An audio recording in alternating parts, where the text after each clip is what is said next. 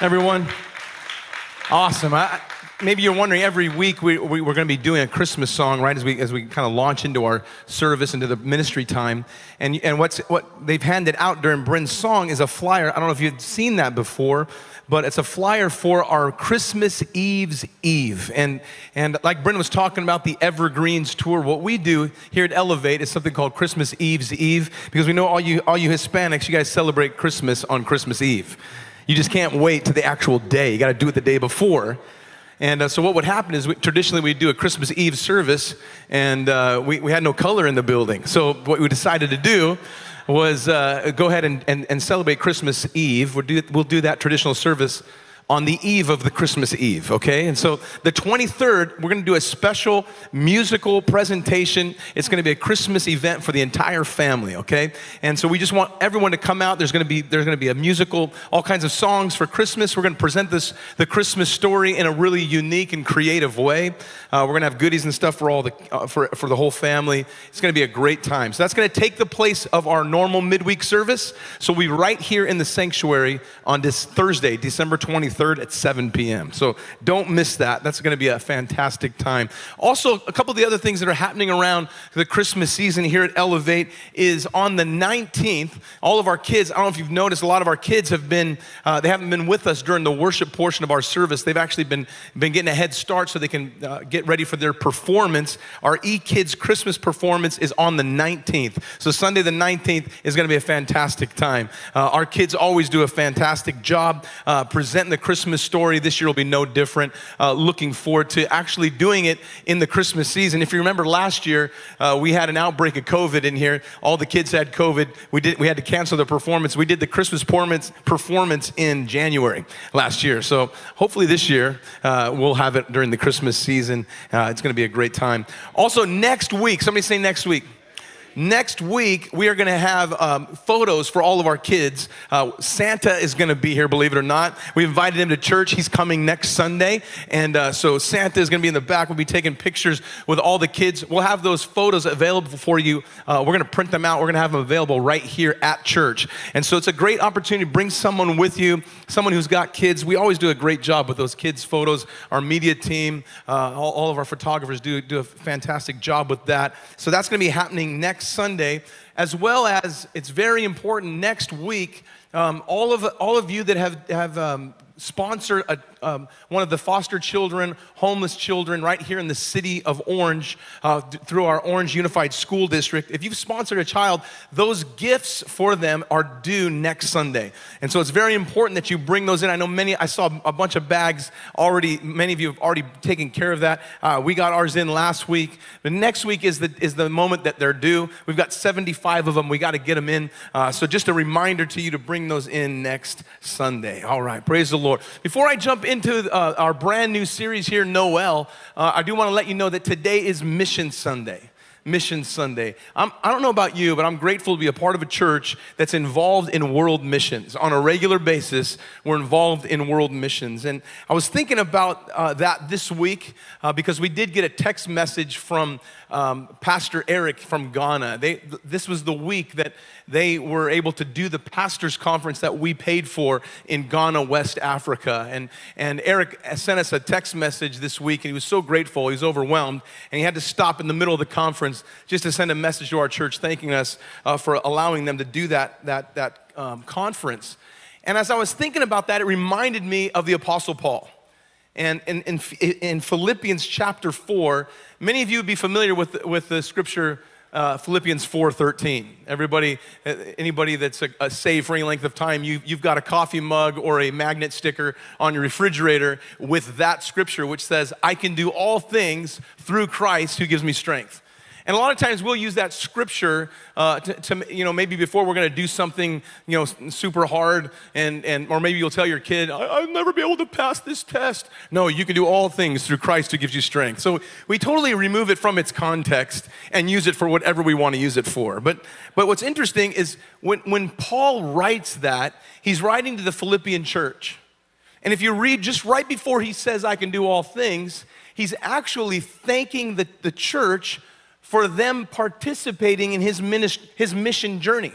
So Paul was a missionary. He was starting churches all over, and the Philippian church was one of the congregations that had taken the Apostle Paul under their wing and had sponsored him and given him gifts financially.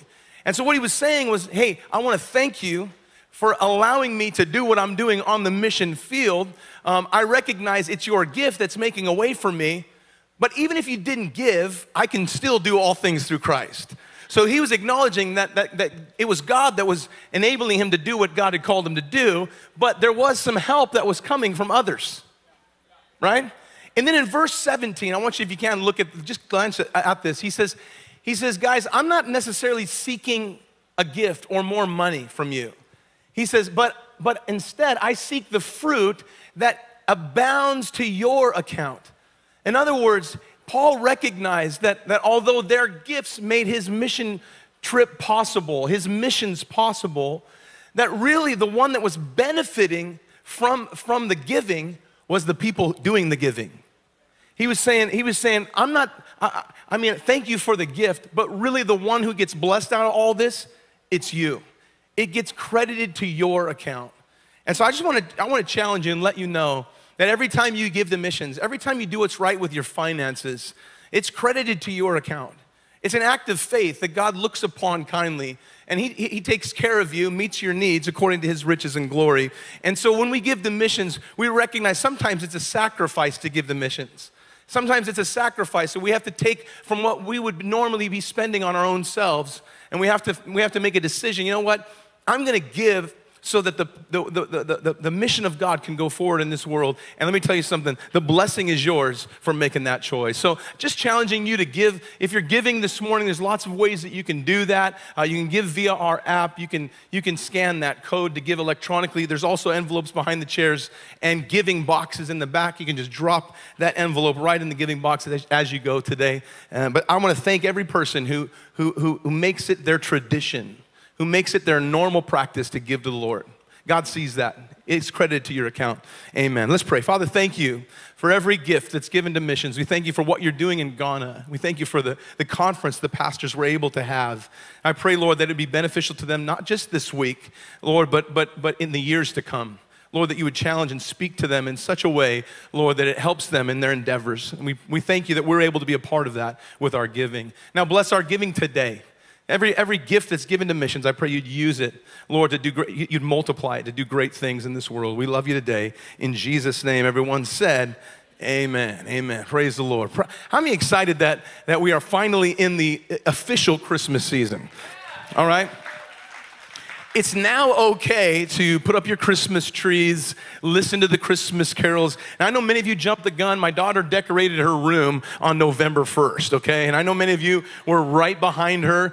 Carrie pulled out all of our Christmas decorations a couple weeks before Thanksgiving, which to me is just not right. Like there's something wrong about that, but I understand. I kind of let it go and let it slide and just ignore it until Thanksgiving is over, at which time I officially feel it's okay to listen to Christmas carols in my car, all right? It's okay to acknowledge the Christmas movies and all of the things that are going on. And I don't know if you noticed, even yesterday, just driving around the city, all of a sudden you just kind of felt the hustle and bustle.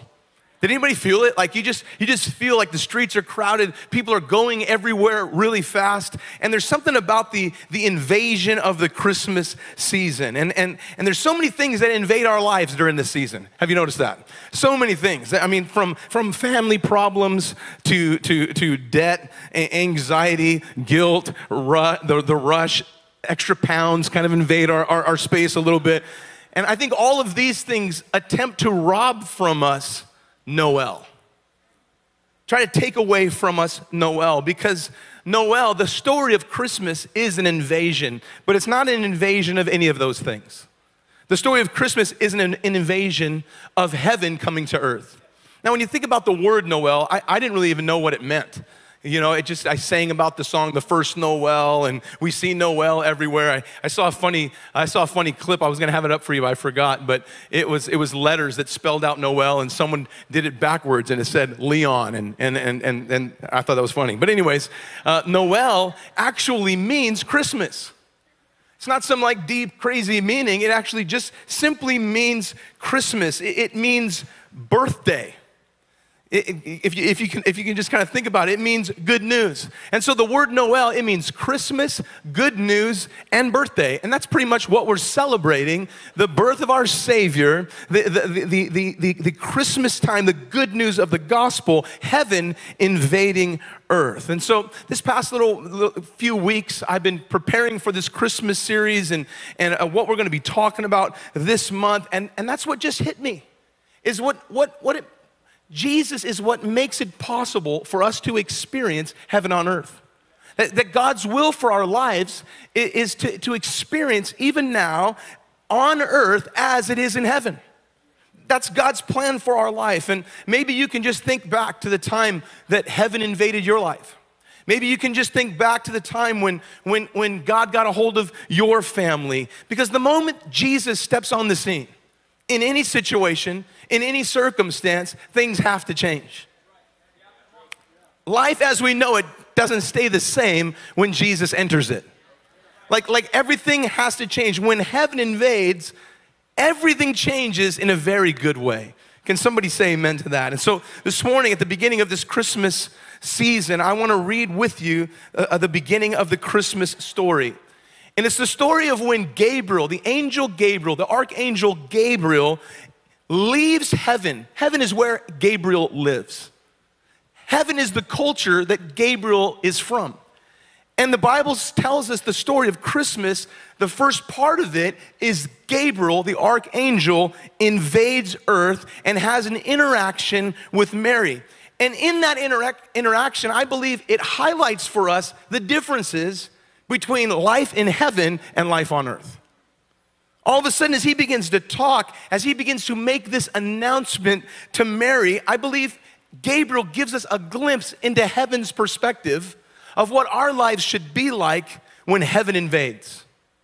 Because our lives are meant to be on earth as it is in heaven. And so when Jesus comes into your world, that's his goal. That's the goal of God for your life, is that your life will be on earth as it is in heaven. Somebody agree with the preacher and say amen. All right, so Luke chapter 1, we're gonna read this portion of scripture together. Maybe you could look at it with new eyes today and try to see the culture that Gabriel's bringing from heaven and introducing to earth. Look at it in verse number 26. The Bible says that it was the 6th month, and the angel Gabriel was sent by God to a city of Galilee named Nazareth, to a virgin betrothed to a man whose name was Joseph of the house of David. The virgin's name was Mary. And having come in, the angel said to her, "Rejoice, highly favored one, the Lord is with you. Blessed are you among women." But when she saw him, she was troubled at what he said and considered what manner of greeting that this was. And then the angel said to her, "Don't be afraid, Mary, for you have found favor with God, and behold, you will conceive in your womb and bring forth a son, and shall call his name Jesus. He will be great, and will be called the Son of the Highest. And the Lord will give to him the throne of his father David, and he will reign in the house of Jacob forever, and of his kingdom there will be no end." And then Mary said to the angel, "How can this be?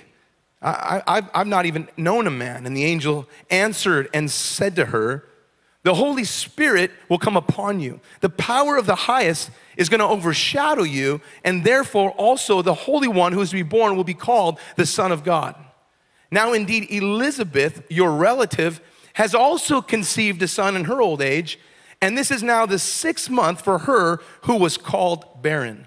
For with God nothing will be impossible." And Mary said, "Behold the maidservant of the Lord, let it be to me according to your word." And then the angel departed from her. Now, I think right here at the beginning of this story, we get kind of a glimpse of God's plan. God's plan was always to invade earth with heaven.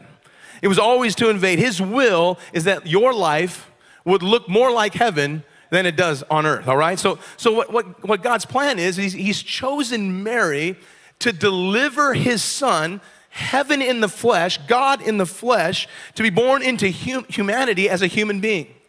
And as a part of this plan, we know that Jesus would fulfill all of the requirements. He would never sin. He'd never do anything wrong. He fulfills the entire law. He's completely 100% perfect. And then we know that he would later give his perfect life in an exchange for our imperfection. That later on, we know the story. The end of the story is that Jesus is going to go to a cross and he's going to die for our sins. The cross was a place of transaction. See, up until this point, the priest would have to, every year, once a year, would have to find a spotless, perfect lamb. A lamb that had no spot, it had no wrinkle. And they have to bring this lamb in a sacrificial event. And the priest would lean on the lamb, and what was happening in that moment was a transaction that transferred onto this perfect lamb were all the sins of Israel. And then they would sacrifice this lamb, and the sins would be taken care of, the debt would be taken care of, and God would be able to have relationship with his people once again. The blessings of God could be on his people once again. Well, we know that Jesus came, he's walking along the river, John the Baptist sees him and calls him out, and what does he say? He says, "Behold the Lamb of God." So now all of a sudden, the sacrificial traditions that have been going on year after year, now they're being fulfilled in the person of Jesus Christ, the spotless Lamb. Behold the Lamb of God who's come to take away the sin of the world. And so we know that Jesus became our sacrifice. Is anybody grateful for that? All right, he was perfect. He fulfilled the law, and he died on the cross. And I think it's important that we understand that the shape of the cross is not a coincidence. It's not a coincidence. We know that the vertical beam, the beam, the up and down beam, it represents that our relationship in that moment, on that cross, that our relationship with God was made perfect. That we could now have uninterrupted relationship with God because of what Jesus did on the cross. But there's also a horizontal beam, and that horizontal beam represents our relationships with each other. That not only did Jesus on the cross fix our relationship with God, but he also enabled us to have right relationships with each other. Oh, come on, somebody missed a great spot to say amen. Jesus on the cross, that transaction, it enabled us to have perfect relationship with God and right relationship with each other. Somebody should give the Lord some praise for that. That's amazing. Thank you, God. Thank you, Jesus. And so all of a sudden, at the beginning of this story, we know what happens. We understand the end. We see what God was doing, but we learn a lot from the beginning because Mary is just a regular teenage girl. And at the time of this encounter with Gabriel, she's engaged to a guy by the name of Joey, all right? All right, Joey and Mary, they are a thing, all right? Joey and Mary, I'm sure their families probably were friends. They knew each other. They were probably hanging around at Lake Galilee one summer week on family vacation, and they're sitting around the bonfire, and Joey is kind of over here, and he kind of spots Mary, and all of a sudden there's a little thing going on between them, and he kind of motions, "Let's go for a walk." And you can kind of picture Joey, teenage Mary, and they get the permission of their parents to kind of scoot away, and they begin to walk along the lake, and Joey's hand brushes up against Mary's, and all of a sudden the digits interlock. How many know everything changes when the digits interlock? Do you know what I'm talking about? You remember the time this is one thing, this is entirely different. You know what I'm talking about? And so there they are, and they've got puppy love, and they're kind of doting on each other, and Joseph says, "You know, Mary, when I think about my life and I think about getting married, I picture being married to someone like you." And Mary goes, "Oh, it's funny, Joey, because when I think about my life and getting married, I picture myself getting married to someone like you." And we know how the story goes. They end up getting engaged. And really, Mary, at this point in her life, all she knows is she wants to spend the rest of her life with the man of her dreams, this young man by the name of Joseph. And then all of a sudden, just because this is how God works, he just kind of invades the scene. How many of you know that there's going to be plenty of interruptive moments with God?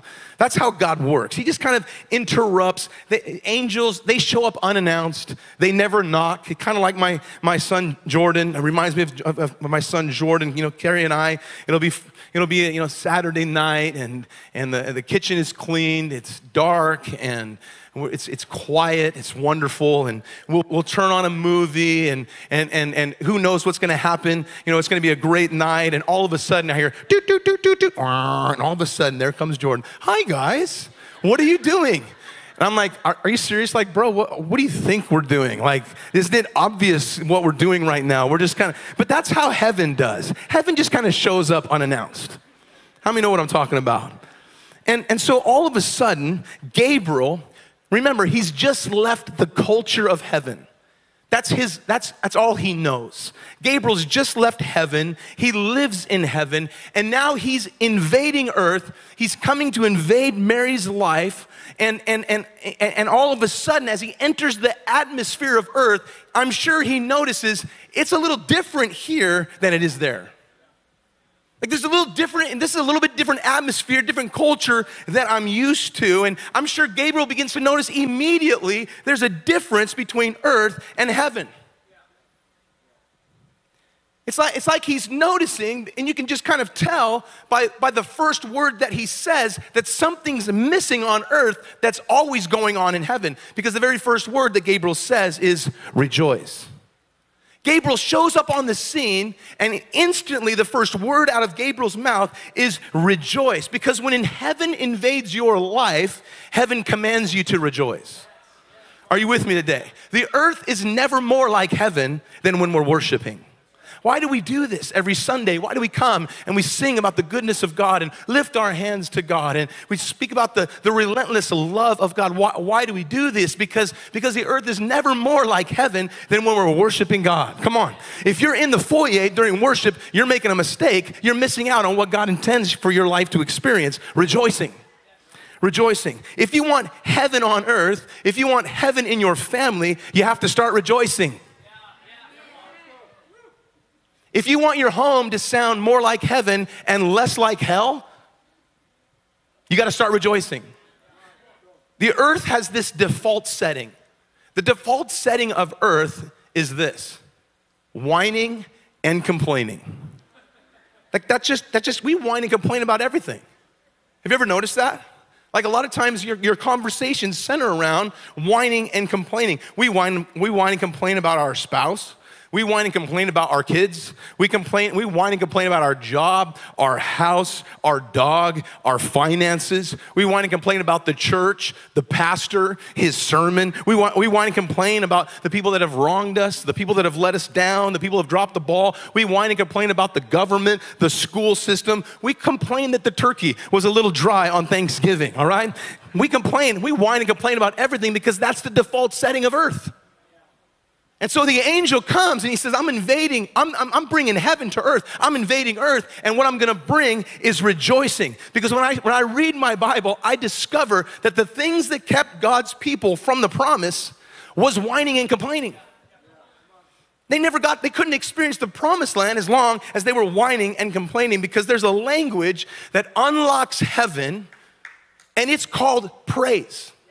It's called worship. It's called rejoicing. And then there's a language that blocks heaven. There's a language that causes heaven to flow. And there's a language that causes heaven to be blocked up. Amen? And so what you need to understand is that when we whine and complain, we block what God wants to do in our life.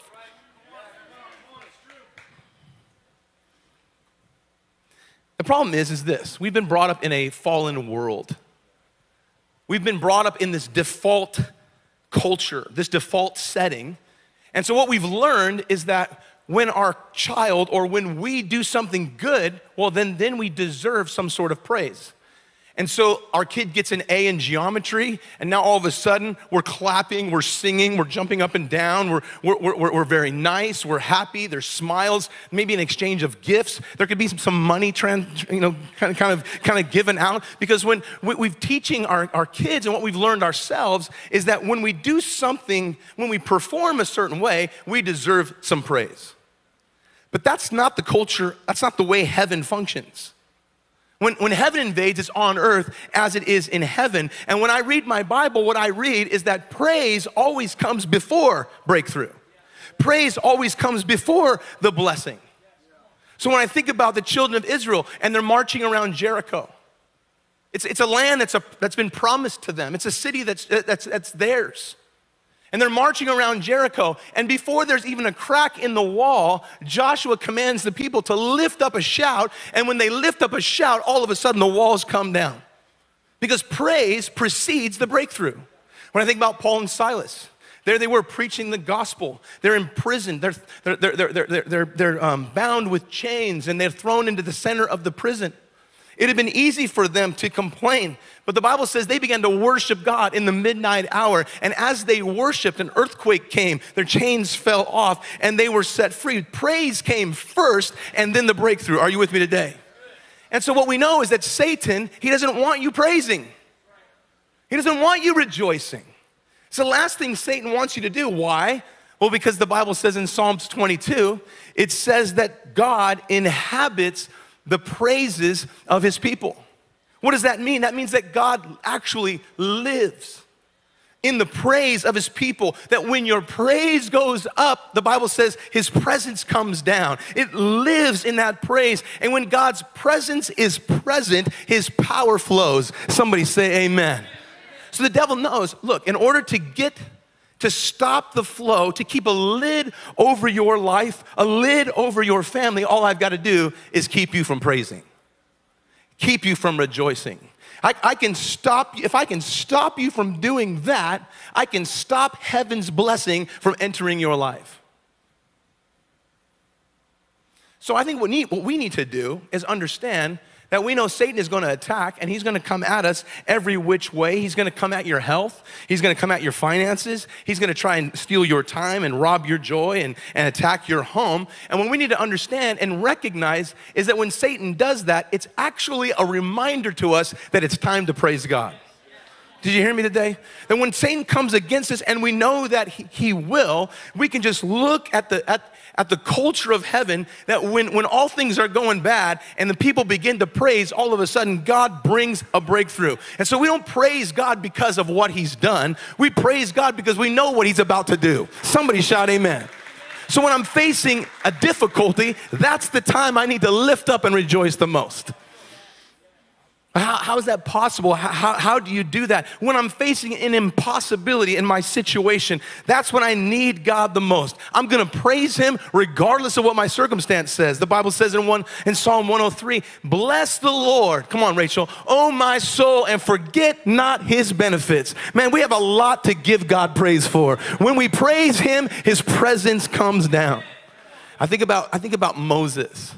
Moses was a servant of God, was God's deliverer. He was an amazing, I think about all the things that Moses did. He took his staff, threw it down, it became a snake. That's pretty amazing. He took his staff and put it into the Red Sea, and all of a sudden the sea began to split so they could walk across on dry ground. He took his staff and water came out of a rock. I mean, he lifted his staff and God gave the children of God the victory, and all of the things that God allowed Moses to be a part of. And so the Bible tells us he gets to be 120 years old. And the Bible says that he's just kind of reached the end. It's like a forced retirement. God says, all right, Moses, this is what we're going to do. This is your last day on the job. So what I'm going to do is I'm going to take you up on a mountain. I'm going to show you the promised land from up there. You're not going in. I'm going to let you see it. And then you're just going to kind of be done, like forced retirement. You're over. And so Moses at least has this day to leave something for God's people. And he's walked with these people for years. He's led them for years. He has a burden for them. And he's got an opportunity, he's got 24 hours to figure out, what am I going to leave these people? Now, if I'm Moses, I'm leaving them the staff. Because if anything represents Moses and what he was able to accomplish, it's that stick. Like, there's a lot of power in that stick. You figure leave the stick behind, kind of like the mantle, Elijah, all that kind of, just leave the stick. They can still have the stick, wave it around. God can do all kinds of great things. But what's interesting is that's not what Moses leaves. He's not leaving behind the stick. He gives them something even more powerful than his staff. The last thing that Moses gave the children of Israel was a song. It was a song. And you can read the entire song in Deuteronomy 32. Here's an excerpt for you. In verse 3, it says, for I proclaim the name of the Lord. I ascribe greatness to our God. He's the rock. His work is perfect. All his ways are just. A God of truth and without injustice, righteousness and upright is he. Moses knew something that I think all of us need to understand this morning, that your strength is tied to your song. Your strength is tied to your song. Your strength and your song are connected. It's so important. If you don't have a song, you don't have strength. You don't have strength. The devil knows this, and that's why he wants to take away your song. He wants to take away your joy. He wants to take away your ability to rejoice. In Isaiah 54, there's a story about a barren woman. And the prophet Isaiah is speaking to this barren woman. This woman literally has no reason to rejoice. Everyone that would look at her would think, man, she's cursed. She's done something wrong. She's got nothing to celebrate. She's got no legacy. She's barren. The pain of that would be horrendous for this woman. But Isaiah speaks to her and says, sing, O barren woman. You who have not borne, break forth into singing, cry aloud, you who have not labored with child. For more are the children of the desolate than the children of the married woman, says the Lord. The prophet Isaiah was appealing to this barren woman. And he was saying this, he was saying, sing over your family. You know why he was saying that? Because what you sing about, you bring about. Are you with me today? She probably felt, I have no reason to sing. I'm barren. And so Isaiah says, don't sing about your barrenness. Sing about your family. Don't keep whining and complaining about your situation. Start singing, because what you sing about, you bring about. That's why when you sing and you come into the house of the Lord and we begin to sing, in my Father's house, there's a place for me. I'm a child of God. Yes, I am. All of a sudden, the rejoicing of who we are in Christ, come on, it parallels what heaven's culture, and the blessing of heaven begins to enter into our life. Somebody say amen.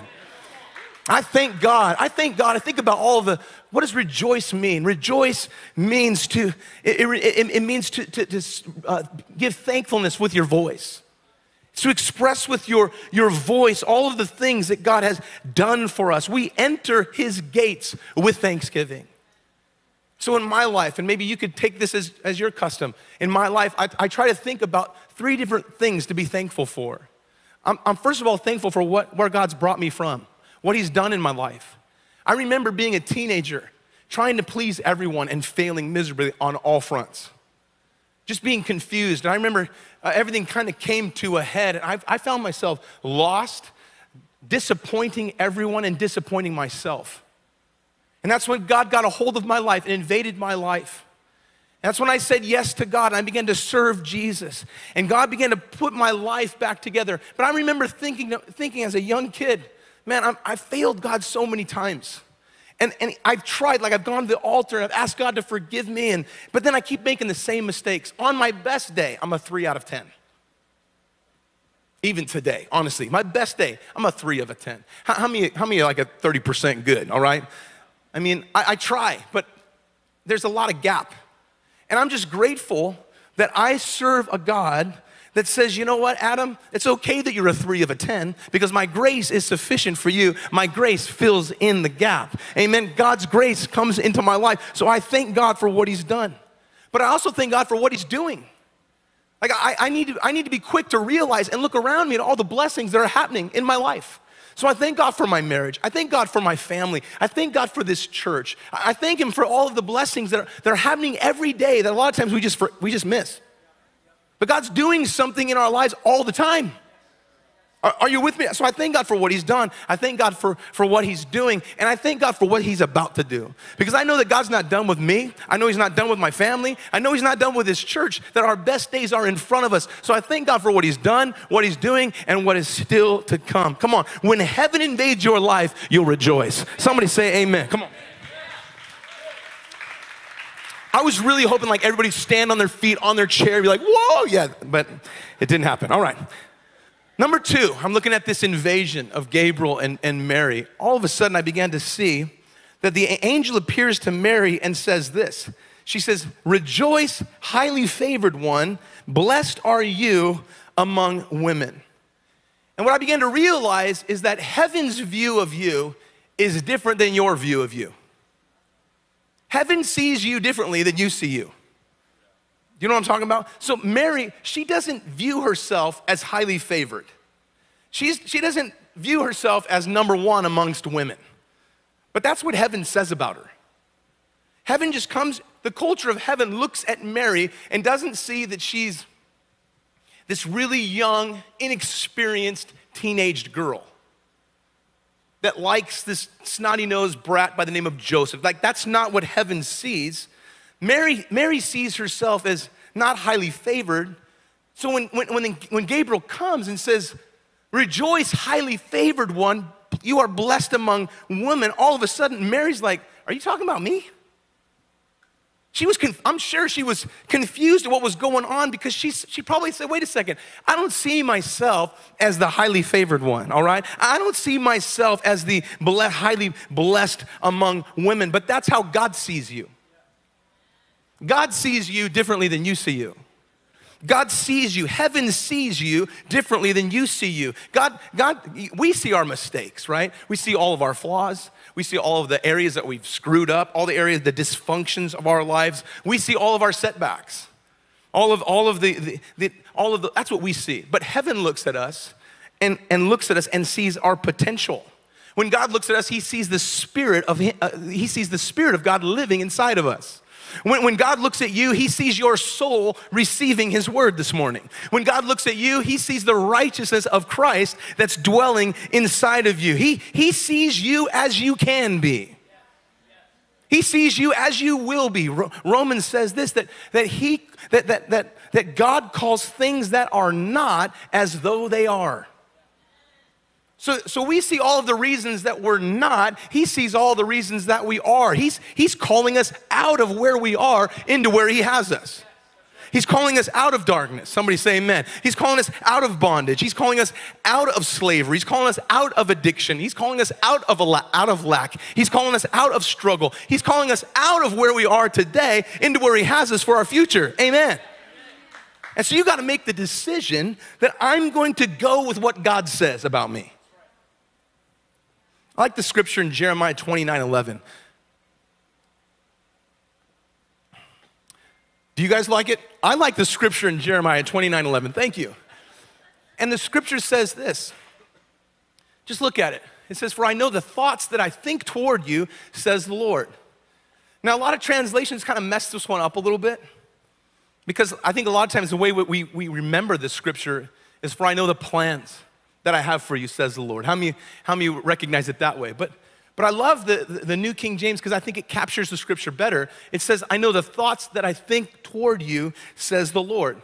And what that tells me is that 24 hours a day, 7 days a week, 365 days a year, that God is thinking thoughts toward me. He's filling my airspace with thoughts.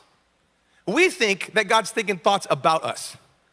We think that God's thinking, man, I can't believe he did that. I can't believe that she went there. I can't believe she said that. He said that. He did that. We think that God's thinking like that, but that's not what the scripture says. The scripture says that he's thinking thoughts toward you. So he's feeling, it's like radio signals. That he's just filling the airspace all around you. He's thinking thoughts toward you. The problem is how we view ourselves. Because what we're seeing, what fills our airspace is all the mistakes we've made. All of the ways that we've screwed up and made mistakes. But here's God. God's sending new airwaves. And he's just hoping that one of those thoughts that he's thinking toward us will land. He's hoping that one of us will just tune into his thoughts. He's hoping that all of a sudden we'll just kind of tune into, I know the plans I have for you, says the Lord. You are more than a conqueror through Christ. Greater is he that's in you than it's in the world. You are a child of God. He's just hoping that the thoughts that he's thinking toward you, that all of a sudden you'll land on them and grab a hold of it. Are you with me today? So he just keeps thinking thoughts toward you. Why? He's hoping just one thought. If one thought could land and invade your spirit, it will change your life forever. Somebody shout amen. He's hoping that one thought will get through your self-disqualifications. He's hoping that all of a sudden you'll grab a hold of greater is he that's in me, that I'm a child of God, that in my Father's house there's a place for me, that God's got a destiny and a plan and a purpose for me. And once his thought gets through all the muck and the mire of your own self-disqualifications, it changes everything about you. Here's the thing I think we need to understand is that the place of agreement is the place of power. So Satan works overtime to whisper into your ear all of the things you've messed up with. He's working overtime, all the mistakes you made. Here's the crazy thing. The devil's the one that told you it was okay to do it in the first place, right? He said, hey, go ahead, you can do that. Nothing will happen to you. So then you do it, and then he says, I can't believe you did that. Why'd you do that? You're such a knucklehead. And you're like, you told me to. See, the devil, that's how Satan works. It's so twisted. Do you see that today? And so what God's trying to do is he's trying to somehow allow the thoughts that he's thinking toward you to get through all of the noise so that you can identify who you truly are. Come on, are you with me today? It's like Gideon. He's there on the threshing floor. He's threshing wheat. He pictures himself as a weakling. He's hiding from the Midianites. And the word of God comes to him and says, Gideon, you mighty man of valor. Once Gideon saw himself not as a weakling, but once he saw himself the way God saw him, he was able to lead God's people into victory. There's Moses. He's on the backside of a desert. He's just a shepherd. He's got nothing going for him. And God comes to him and says, I've chosen you to be a deliverer. And Moses is like, dude, serious, me? I can't talk.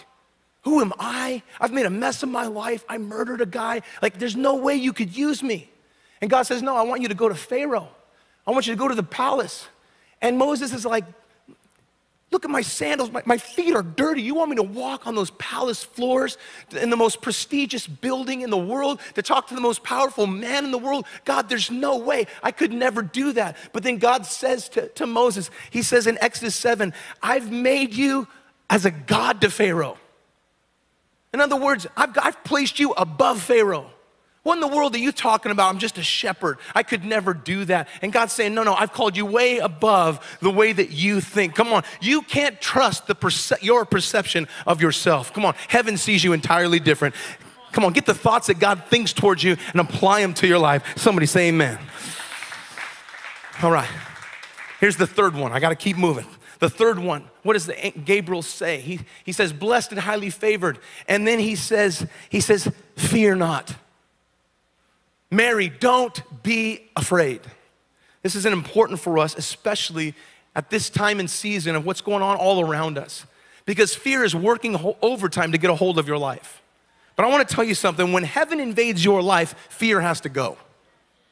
I'm going to say that again. When heaven invades your life, fear has no choice. It's got to go. It's got to go. When heaven is a part of your life, the earth is, fear doesn't come from God. It comes from the enemy. And so the angel comes to Mary, and all of a sudden he senses the fear that's a part of her life in that moment. And he says, don't be afraid. Don't be afraid. You know, in the world that we live in today, some people actually think that fear is a good thing. People think that fear is a good thing, like somehow that fear is a gift from God. And I've heard people even explain it to me, that fear actually comes from God, because if we didn't have fear, we'd do stupid things. So fear is the thing that's keeping us from jumping off a cliff. Fear is the thing that's keeping us from doing these bizarre things. So fear is actually a good thing. Here's what I want to tell you today, is that God says, I haven't given you a spirit of fear. He takes our spirit of fear and he replaces it with faith. And what God is speaking to us when he says, I haven't given you a spirit of fear, he's telling you that anything that comes from fear is not coming from God. Can I hear somebody say amen? So you don't need fear to tell you not to jump off the cliff. You know what you need? You need wisdom. Like the balance of faith is wisdom, okay? So we have faith, we can believe, we can do all things through Christ. Wisdom gives us the steps to be able to accomplish the big things in Christ. Are you with me? You don't need fear. Faith says, well, what if God comes through? Man, I could try. What if God shows up? What if I start a business and flourish? Fear says, what if you start a business and fail? Faith doesn't speak that way. That's the enemy speaking to your life. What if I ask her out and she says no? That's fear. Faith says, what if I ask her out and she says yes? That's what faith says. Come on, we need to have a spirit of faith operating in our life. Somebody say amen. God wants you to live by faith. He's given you a measure of faith. Come on, he's put it inside of you. Make a decision today that says, you know what? I'm adopting heaven's culture. Fear has to go. I'm walking by faith. I'm stepping out. I'm going bold. I'm believing God. Somebody say amen. Number four, God's got bigger plans than you do. See, Mary has a plan. Her plan is to marry Joseph. I'm sure she's probably thinking about it, like the possibilities. I'm gonna marry Joseph. We're gonna buy a house. It's gonna have a picket fence, have some kids. We're gonna have a nice little life together. All right. That's her plans. Gabriel shows up on the scene and says, basically, Mary, your plans that you have for yourself, you can accomplish that without any help. Like you can do that by yourself. But Gabriel shows up and says, look, heaven's plans are different than your plans. Heaven's ways are different than your ways. Gabriel shows up and says, Mary, you're gonna bring forth the Messiah. You are gonna give birth to the Messiah that's gonna split time, BC, AD. You're gonna give birth to the Son of the Highest, and his kingdom will have no end. And all of us, we come to God, when we're living our life, we all have some sort of a plan. When you come into the house of God, you have some sort of a plan. You should have a plan. That's good, that's awesome. But when heaven invades, he doesn't bring plans that fit you. When heaven invades your life, he brings plans and dreams that fit him. Because if you can accomplish your dream by yourself, you get the credit. But when you do something that only God can do with your life, he gets the glory. Are you with me today? A God dream is always bigger than you. A God dream is always bigger than your ability. It's above your experience. If you do what only you can do, you get the credit. But when you do what God's called you to do, he gets the glory.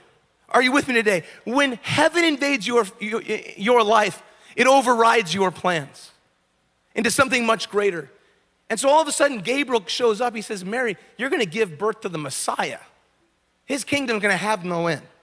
Like this is crazy stuff. And Mary says the same question we would have asked. How is that possible? There's no way I could do that. That's what Mary says.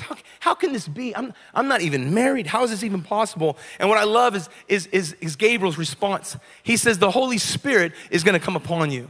And it's the same response for each and every one of us. That God's got plans and dreams for your life that you can't do by yourself. So we ask the question, how can we do that? I'll tell you how. The Holy Spirit empowers us. He fills us with his Spirit. He gives us the gifts. He gives us the ability to do things we couldn't do on our own power. Can somebody say amen? All things are possible with God. I love the Holy Spirit. I love that we're a Holy Spirit-filled church. I love that we believe in the gifts of the Spirit that are for today, that God can do and will do and is doing the same things and even greater things than these he's doing through his believers. Somebody shout amen. The last thing that I see from this text with Gabriel, and I gotta wind this thing down, is that God destroys labels. God destroys labels. Because Mary says, how is this gonna happen? Gabriel says, well, the Holy Spirit's gonna come upon you, and just to prove it, you know your cousin there, Elizabeth, you know your older cousin Elizabeth, the one that's been barren, the one who is, Gabriel, exact words, the one who is called barren. Well, she's pregnant now. She's about to give birth. Now, here's the thing. It's one thing to be barren. Being barren is bad enough. I mean, imagine Elizabeth. She grew up her whole life, had a dream of a family, just to be disappointed month after month. I mean, she's a good woman too. She's doing everything right. She's married to a guy by the name of Zachariah. Zachariah is the priest.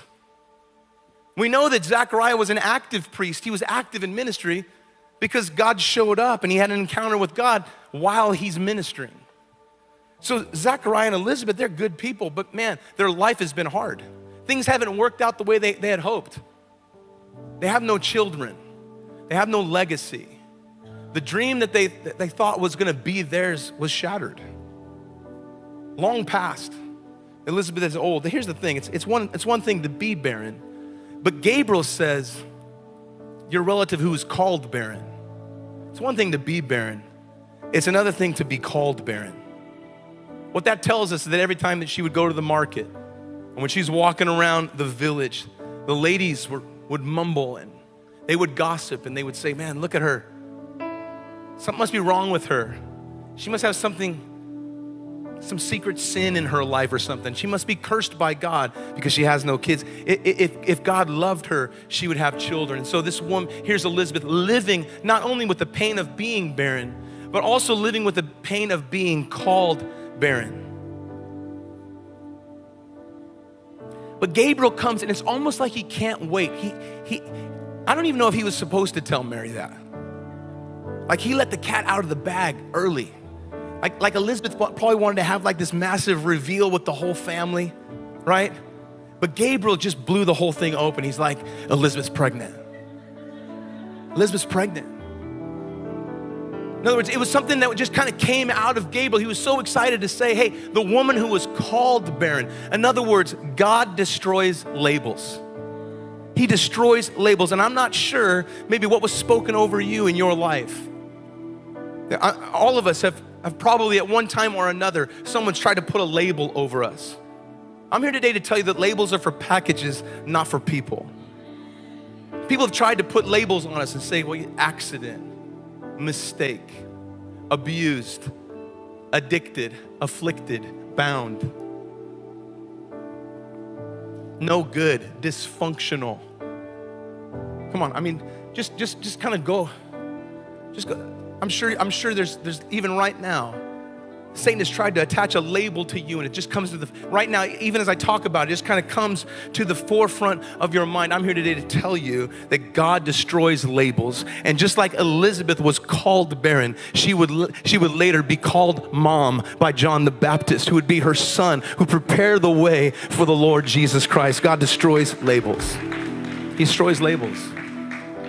So I was thinking about all of these things. And I was just looking at this first interaction in our Christmas story. And the thing that stuck out to me the most is this, is Gabriel has spoken all this to Mary, but she hasn't even agreed to this yet. So we can gather all of these things. Heaven's culture has just collided with earth's culture. And now Mary, she's faced with a decision, right? And we know what she says. She says to Gabriel, after hearing all of this, she says, behold the maidservant of the Lord. And look what she says. She says, let it be to me according to your word. You know what she was saying that day? She was saying yes. She was saying yes. And here's the thing.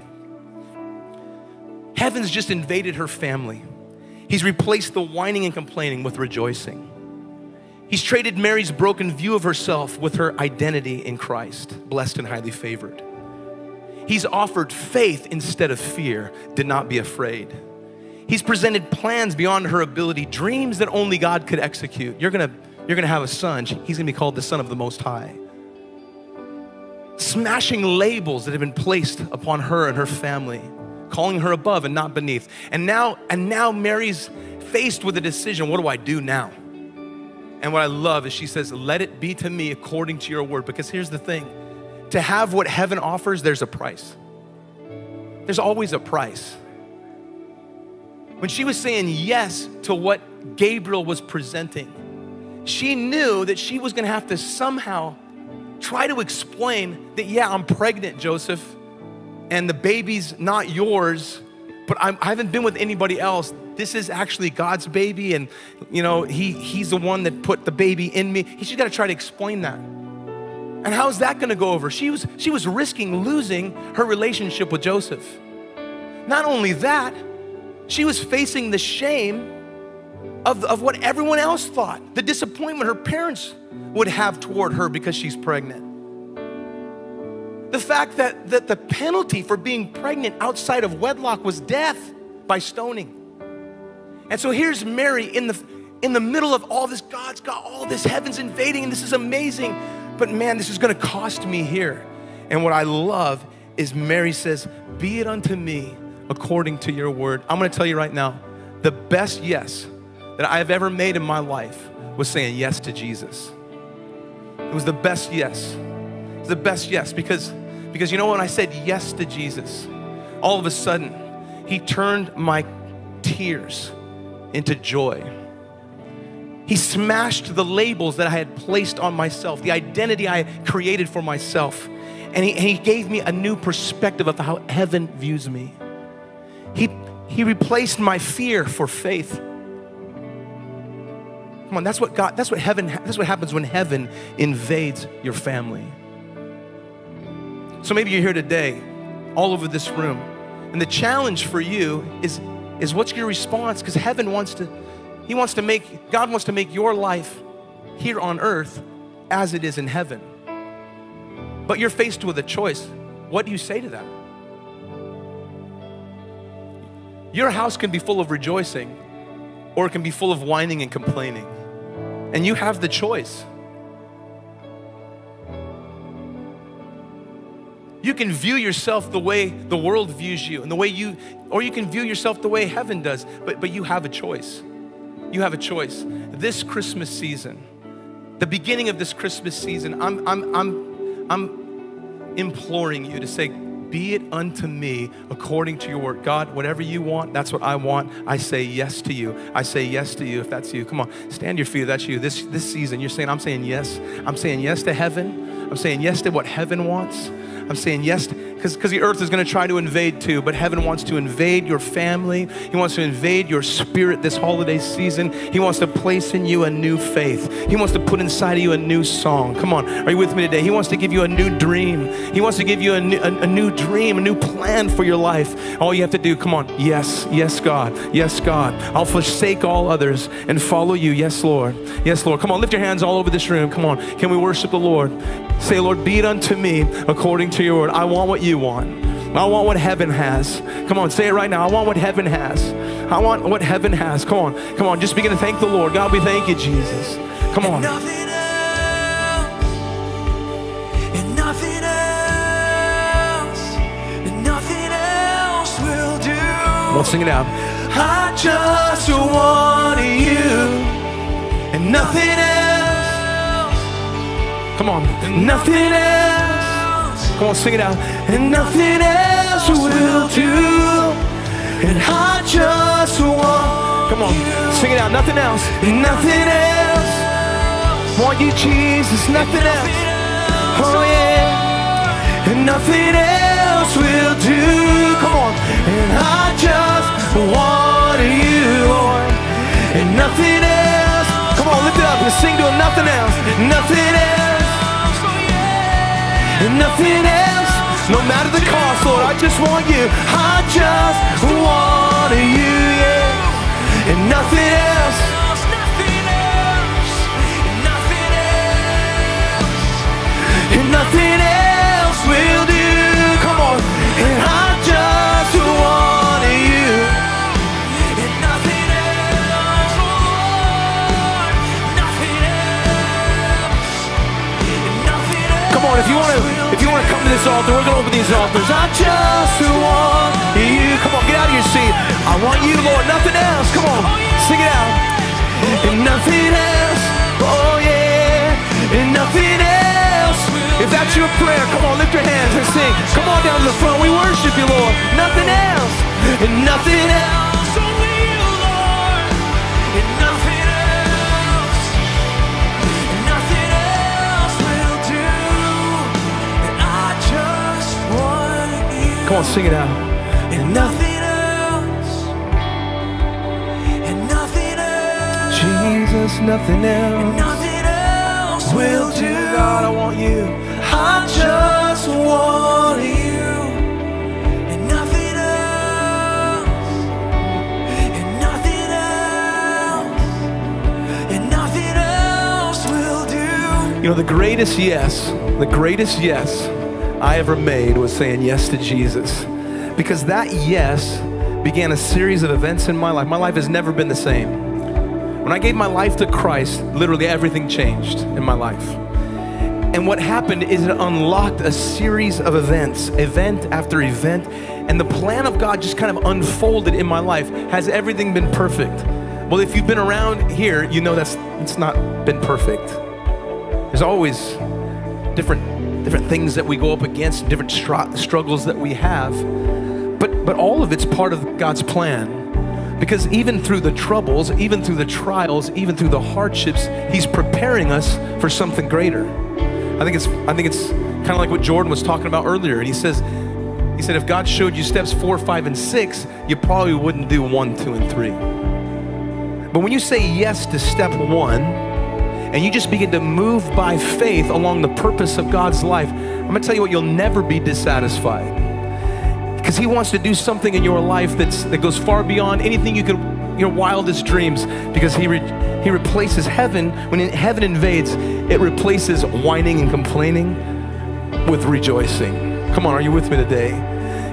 When heaven invades, heaven's perspective of you overrides your perspective of you. You see you the way heaven sees you. I'm gonna tell you something, it's way better. It's way better when you see yourself the way God sees you. He gives you faith instead of fear. Come on, aren't you grateful that you don't have to walk in fear, walk in guilt, walk in shame, we don't have to walk, we can walk by faith. Aren't you grateful that God's plans are so much bigger than your plans? He's got great plans for your life that He wants to unfold right before your very eyes. And it's not something that you can do, it's something only He could do. And when it happens, He gets the glory. Come on, are you with me today? He's a label smashing God. Those words that have been spoken of you your entire life, those aren't meant for you. Labels aren't meant for people, they're meant for packages. He's a label destroying God. Are you with me today? So what do? We say yes, God. We say yes, God. Lord, we're praying for heaven to invade this life.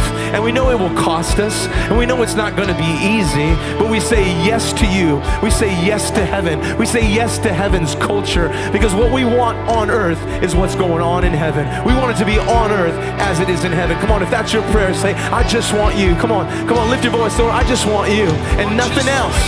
Come on, I just want you and nothing else. Come on, lift your hand all over this room and say, Lord, and nothing else will do. I just want you, and I just want you, and nothing else. Oh, and nothing else. Sing it out to the Lord this morning. Nothing else will do. And I just want. Come on, sing it. And nothing else. Oh, and nothing else. And nothing else will do.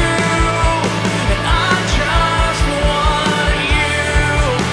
And nothing else. Come on, sing it out to God. Oh, nothing else. Nothing else will do. Oh, and I just want you, Lord. Come on, begin to thank the Lord this morning for all that He has done, for all that He is doing, and for all that He's about to do. He's about to do great things. All the best is still yet to come. I believe it, Lord. I believe it, Lord. Oh, Jesus, we thank you this morning. We thank you this morning. You're such a good God. Oh, we thank you, Lord. Oh, Lord, thank you for doing a work in our hearts this morning, Lord Jesus. Lord, I don't want to be a complaining person, Lord. I don't want to be that kind of person, Lord. Help me, Lord. Help me to remember the joy that it is walking with you, Lord. Your joy gives me strength, and I'm grateful for you for it, Lord. We thank you this morning. Amen. How many appreciate that word that was brought forth this morning? Oh, man, let me just say this. I encourage you, if you really get something out of a message, let your pastor know. Let him know. Go and say, hey, I really appreciated that word. That was some powerful stuff. I've been doing that lately, and I love the way that feels from myself. When I hear something in the message that really speaks to my heart, to go to my pastor and say, hey, dude, that crushed that today. That was amazing. Make sure you do that. Hey, I want to encourage you next week. If you have a name of a kid that you're going to be sponsoring with some shoes and a jacket, make sure you bring those things next week. They're due next week. And it's the Christmas season. There's a lot of people that are looking to maybe go to church. Maybe they're kind of on the edge. Maybe this is the Christmas season that I go to church. Invite some people to church. Let's fill this place up next week. Can we do that together? We want to thank you for coming. God bless you as you go. We love you today. Have a great day.